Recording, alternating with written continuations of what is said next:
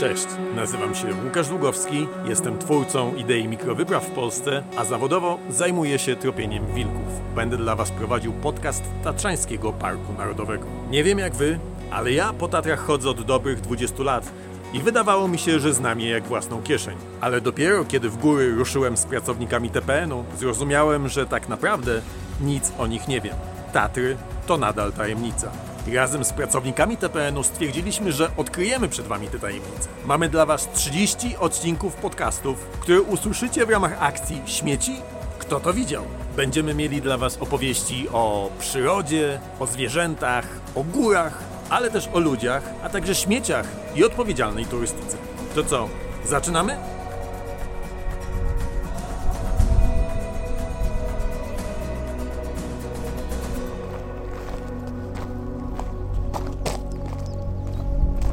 Paweł Skawiński przez kilkanaście lat był dyrektorem Tatrzańskiego Parku Narodowego. W 2014 roku przeszedł na emeryturę i w trakcie swojej kariery spotkał się z wieloma szalonymi pomysłami, które ludzie chcieli realizować w Tatrach.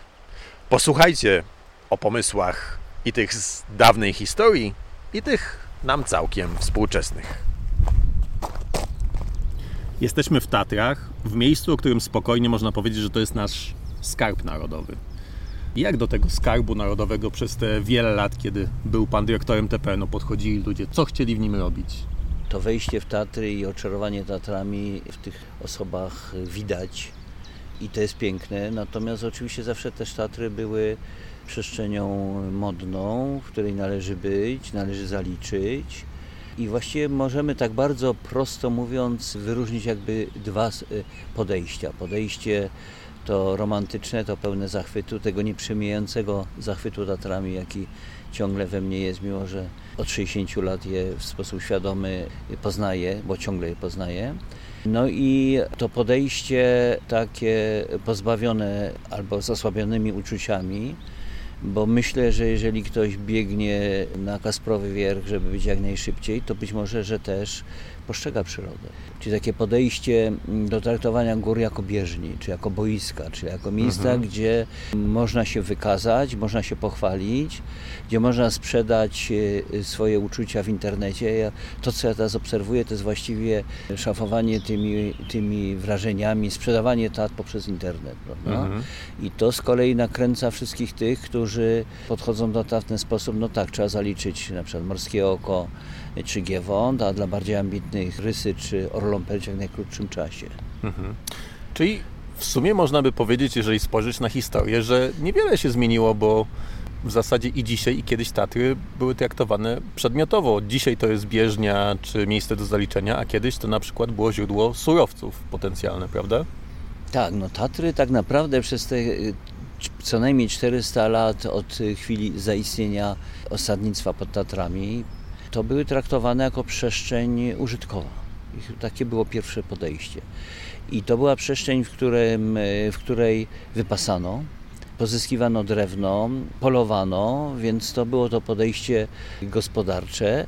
Choć trafiały się też takie pewnie motywy fascynacji, ale też podbarwione nadzieją, a może odnajdę ukryte przez zbójników skarby, prawda?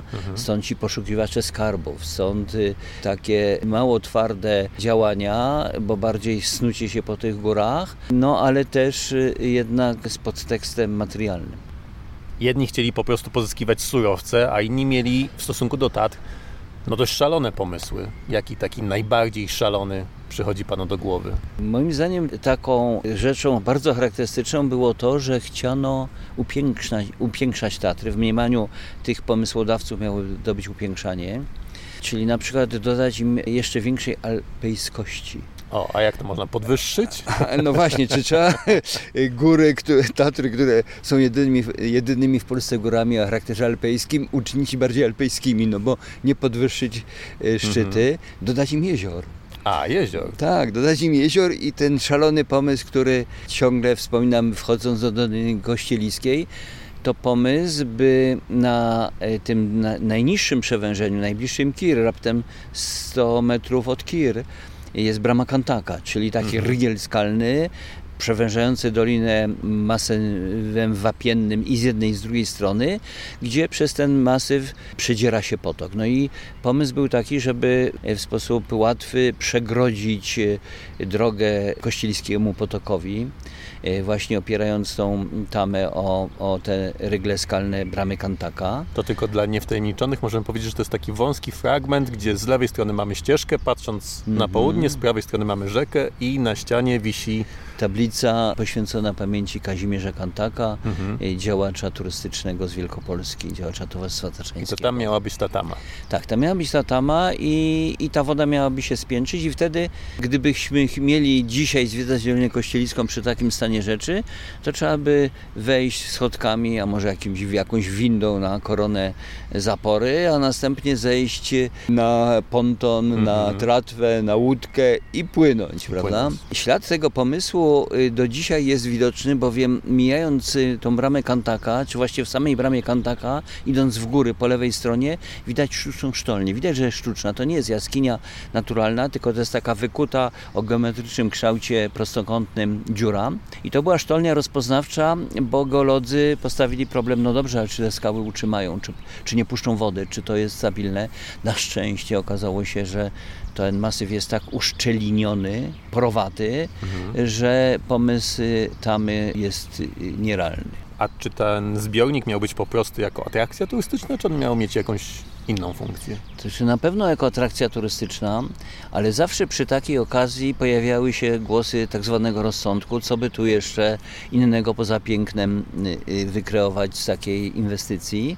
No i myślano oczywiście zawsze o ujęciu wody. W ogóle pomysł ujmowania wody z Tatr i wysyłania jej aż do Krakowa pojawił się w takich rozważaniach, gdy postawiono problem wodociągów. Kiedy zaczęto dostrzegać, że w miastach problem wody jest problemem istotnym, że woda w takiej zwykłej studni gdzieś jest skażona, że trzeba ją transportować. No i był też pomysł zupełnie nierealny, no bo przecież 100 kilometrów z Tatr do Krakowa, ale takie pomysły się pojawiały. Są w Muzeum Tatrzańskim takie po prostu materiały, które wskazują na właśnie bardzo różne takie pomysły. Takim pomysłem z kolei bardzo honornym, bo sięgającym po wysokie szczyty, był pomysł zbudowania kolei zębatej, czyli linowo-terenowej, na Świnicę. Tak się mówiło na Świnicę, tak naprawdę na Świnicką Przełęcz. To był 1902 rok, projekt inżyniera Cieślewskiego. I to miała być zębatka, która miałaby wozić turystów w masyw Świnicy. No a wtedy, kiedy mniejszy ruch, czy kiedy sytuacja jest taka, że turyści poszli, a kolejka by miała zjeżdżać pusta, to mogłaby zwozić granit pozyskiwany z ścian Tatr Wysokich, prawda? No to po prostu tu do góry turystów, a na dół urobek, prawda? No więc... Czyli dzisiaj mielibyśmy Beskidy w tym miejscu chyba, a nie Tatry Wysokie. No ale to proszę zauważyć, jak ktoś potrafił po prostu połączyć piękno turystyki z pięknem zysku, jaki był spodziewany, prawda? No i dlaczego to nie przeszło? No to był tak szalony pomysł, że oczywiście był od razu obśmiewany. Od razu znalazł się w tej kategorii po prostu odjazdowych kompletnie pomysłów, prawda? Okay. Początek XX wieku to już bardzo ugruntowana idea ochrony przyrody. Przecież pierwszy pomysł na objęcie Tatr ochroną to był pomysł Bogusława Królikowskiego. On się pod pseudonimem ksiądz Wielkopolanin pojawia i zatytułowany ten pomysł był Tatry pomnikiem imienia Adama Mickiewicza. Nie było użyte słowa Tatry Parkiem Narodowym, tylko właśnie związane z Mickiewiczem, bo to był ten okres, kiedy mówiło się o sprowadzaniu proch Mickiewicza z Francji do Polski. Stąd też wodogrzmoty Mickiewicza, stąd też pomysł, może już w zakresie toponimii, nazewnictwa, żeby Dolinę Roztoki nazwać Doliną Mickiewicza. Mało kto o tym wie, prawda? Ten pomysł nie przeszedł, mamy nadal Dolinę Roztoki, natomiast te wodogrzmoty, te wodospady, które górale nazwali wodogrzmotami, no Towarzystwo Tatrzańskie przeforsowało, dodajmy im, przynajmniej niech ten Mickiewicz tu zaistnieje. I zaistniał w Tatrach, w których nigdy nie był. Prawda? A czy projekt kolejki na Kasprowy Wierch, która istnieje, jak wiemy, można zaliczyć do takich szalonych projektów? On był już bardziej oparty o realia i to już był okres, kiedy w Alpach było już kilka takich istotnych przedsięwzięć, więc nie był to pomysł taki zupełnie oderwany od realiów, jak kolej na Świnice, kolej Zębata. Natomiast oczywiście był zamachem na dziewictwo Tatr. Ja oczywiście dzisiaj, jak wjeżdżam kolejką dakasprowym, jak widzę jakiegoś niewidomego, który jest tam wywożony, czy osobę niepełnosprawną, buduję jakby uzasadnienie i trudno dzisiaj cofać się tak. Park Narodowy powstał i zaakceptował stan zagospodarowania, jaki jest, prawda? Natomiast oczywiście, gdyby dzisiaj nie było w Tatrach żadnej kolei, nie było kolei na Kasprowy, to na pewno park by na taką kolej się nie godził i na pewno byłaby awantura i na pewno ta atencja wobec Tatr by zwyciężyła. Pamiętajmy o tym, że jakby patrzenie na piękno gór, na krajobraz, wywoływanie uczuć ochrony przyrody, to jest tak naprawdę sfera wyboru wartości i dla niektórych wartością jest stal w Tatrach, a dla niektórych brak tejże, prawda? Stali i betonu. Mówił Pan o tym, że kiedyś Tatry były traktowane przedmiotowo jako źródło surowca, czy drewna na przykład, czy podwypas owiec, ale były też projekty kopalni i to kopalni uranu. Tak, bardzo to ciekawy epizod w historii górnictwa tatrzańskiego. Zaczęło się od górnictwa kruszcowego, a więc srebro, złoto, mało tego złota było, srebro było. Okazało się to nieopłacalne. Potem była epoka górnictwa związanego z rudami żelaza. Szybko się w połowie XIX wieku właściwie już wyczerpały te zasoby. A ostatni epizod górnictwa to początek lat 50. tamtego wieku, kiedy to w atmosferze zimnej wojny i użycia bomby atomowej na koniec II wojny światowej, Hiroshima, Nagasaki, i wyścigu zbrojeń i dążenia do wyprodukowania bomby czy surowca na bomby atomowe, geolodzy radzieccy przy pomocy pewnie rozpoznania geologów polskich postawili hipotezę, że są ślady uranu w Tatrach, spróbujmy tutaj zrobić kopalnię. I w Dolinie Białego wykonano 2 sztolnie. Jedna sztolnia jest widoczna i idąc Doliną Białego warto nie tylko podziwiać przyrodę, ale też pamiętać o tym dziedzictwie historycznym. Prawda? Tatry to jest miejsce, gdzie nieomalże z każdym krokiem możemy nie zobaczyć, bo to nie istnieje, bo to jest dziedzictwo niematerialne, zobaczyć jakieś tam ślady pomysłów. Ale tu w tym wypadku jest to konkret, bo możemy do tej sztolni, może nie wejść do środka, bo jest zakratowana, co prawda drewnianą kratą, ale stanąć i na przykład umoczyć nogi w tej wodzie, która z tej sztolni płynie i zastanowić się, czy już jest napromieniowany, prawda? Tak. To zresztą rzecz, która jest ciągle stawiana i ostatnia konferencja, pamiętam, z naukowców z Instytutu Badań Jądrowych z Krakowa z udziałem naukowców z Europy, robiła tam bardzo ciekawe badania, i uspokoimy turystów, nic tam się złego nie dzieje, możemy tam na chwilę stanąć, nawet możemy tej wody posmakować, bo ślady tego napromieniowania tam są minimalne, tak małe, że właściwie promieniowanie inne, to tło naturalne, które też istnieje, częstokroć jest większe niż to. Natomiast, i to szczęście, że tego uranu tam było tak niewiele, że po okresie tego rozpoczęcia, tego dobywania zaprzestano go szybko. Wszystko było w tajemnicy, w wielkim takiej konspiracji. Do doliny nie można było wejść, pilnowali tego żołnierze. Urobek z tej sztolni wywożono nocą i wieziono na dworzec kolejowy w Zakopanem, na wagon i do Związku Radzieckiego. Był też projekt taki, żeby uhonorować Jana Pawła II po jego śmierci. Jak to wyglądało? Jaki to był projekt? Tak, był taki projekt, a właściwie, czy to projekt, w każdym razie szalony pomysł zawarty w długim liście skierowanym do mnie i szkoda, że go nie zachowałem.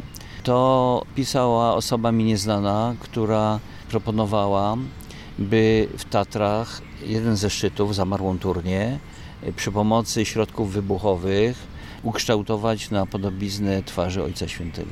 Południowa ściana Zamarej Turni rzeczywiście ma oblicze piękne, surowe i gładkie, z różnymi tam filarami, pięknięciami i tenże człowiek, nie wiem na ile znający topografię szczegółową ściany, ale być może znający przykład podobizn wykutych w skale amerykańskich prezydentów w Stanach Zjednoczonych. Mount Rushmore. Tak, to po prostu pomyślał, że skoro się da tam, i to było dawno temu, to da się teraz współcześnie, prawda? No i cóż, ja na ten nic nawet nie odpowiedziałem. No, to takich pomysłów, które trafiają do dyrektora parku i są kompletnie z kosmosu, jest wiele. Kojarzy Pan jeszcze jakieś, które dotarły do Pana? Właśnie większość to było takich, które opierały się jednak o jakieś wsparcie troszkę szersze, bowiem ciągle powtarzający się pomysł oświetlenia krzyża na Giewoncie. No bo skoro jest, to niechże w nocy też będzie widoczny. I zresztą to oświetlenie krzyża raz w roku w dniu śmierci Ojca Świętego jest realizowane wbrew jakby akceptacji Tatrzańskiego Parku Narodowego. No bo jest grupa zapaleńców, którzy wynoszą tam agregat prądotwórczy, odpalają go, rozkładają kable, obwieszają światłami krzyż i go tam na chwilę o 9 wieczór oświetlają, prawda? No jest to po prostu huk, są spaliny, są karnistry z paliwem i tak dalej. Taki zgiełk, który tak sobie myślę, że na pewno by się Ojcu Świętemu nie podobał. Bo to był człowiek wrażliwy na Tatry takie, jakie są, a nie takie, jakie by chcieli poprzez umiększanie widzieć je ludzie, prawda? A czy ten krzyż, który stoi na Giewoncie, czy on sam nie jest szalonym projektem? Postawienie go? On był oczywiście już wtedy też kontrowersyjny. Jaka była jego historia? No jego historia była taka, że ksiądz Kaszelewski, który odbył podróż do Włoch, wracając przez Alpy do Zakopanego, urzeczony był tym, że na wielu górach, które widział podczas podróży, szczytach, widnieje milenijny krzyż. No to rok 1900. Było to przeżycie wkraczania w nowe stulecie. Jakie ono będzie, na ile Chrystus nad nami będzie czuwał.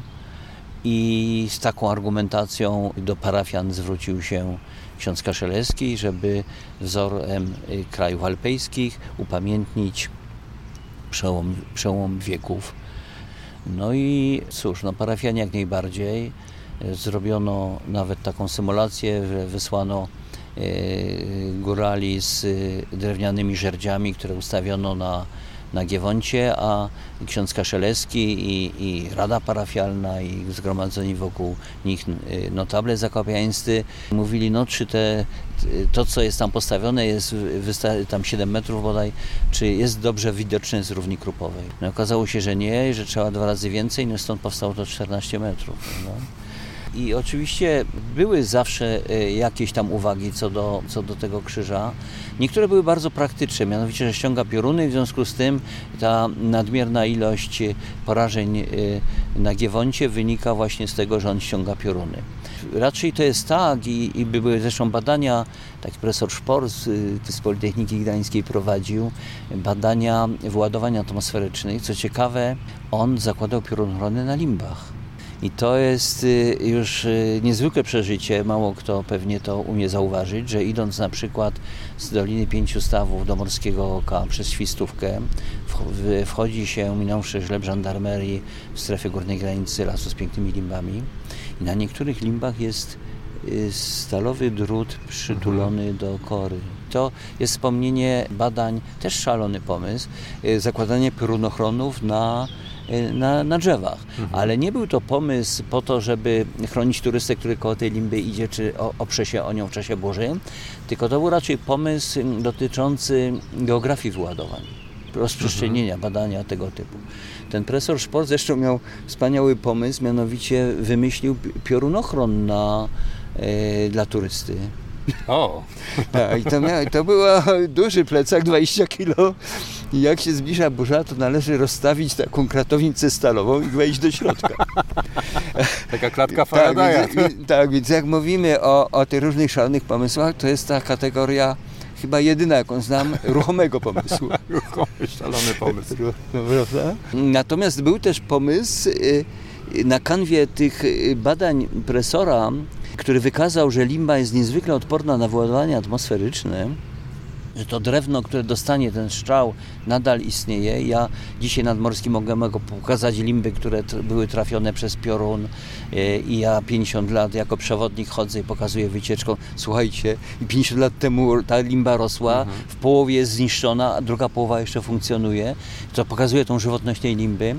No więc pomysł, że limba jest odporna, skutkował tym, że powstał projekt zastąpienia tej konstrukcji stalowej krzyża na Giewoncie konstrukcją z drewna limbowego. W ogóle osobna historia o krzyżu na Giewoncie i pomysłach, i o piorunach, i o tym wszystkim, ale też i o tych dramatach, które przecież 2018 rok, ta śmierć, to jest góra, która wywołuje bardzo wiele refleksji, wspomnień o rzeczach idiotycznych i wspomnień o rzeczach tragicznych, o nieostrożności. Czyli co, ostatecznie ten krzyż przyciąga te pioruny, czy nie przyciąga? On oczywiście przyciąga, ale to, że jest tak dużo tam wypadków, wynika przede wszystkim z frekwencji. No w każdy szczyt walą pioruny, tylko walą na przykład w Krzesanice, gdzie mniej jest turystów, prawda? Tak. Czyli co, rozumiem, że jakbyśmy chcieli prześledzić te wszystkie szalone pomysły, to pewnie cały dzień byśmy musieli spędzić na tych rozmowach, bo widzę, że jest tego nieprzebrana kopalnia po prostu. Ale chyba najlepszym, może dzisiaj szalonym pomysłem nadal jest to, żeby Tatry zostawić w spokoju. Wydaje mi się, że przydałby się antymarketing dla Tatr. A z drugiej strony wydaje mi się, że może nie, no to jest po prostu tak piękne miejsce, że dlaczego nie akceptować tych, że ludzie chcą tu przyjść. Myślę, że jednak jest taka droga, by edukować osoby, by wchodząc w Tatry poczuły, że wchodzą w miejsce niezwykłe, że wchodzą do sanktuarium. A my się słyszymy w kolejnym podcaście w Tatrach, w Tatrzańskim Parku Narodowym. Cześć! Niniejszy materiał został dofinansowany ze środków Narodowego Funduszu Ochrony Środowiska i Gospodarki Wodnej. Za jego treść odpowiada wyłącznie Tatrzański Park Narodowy.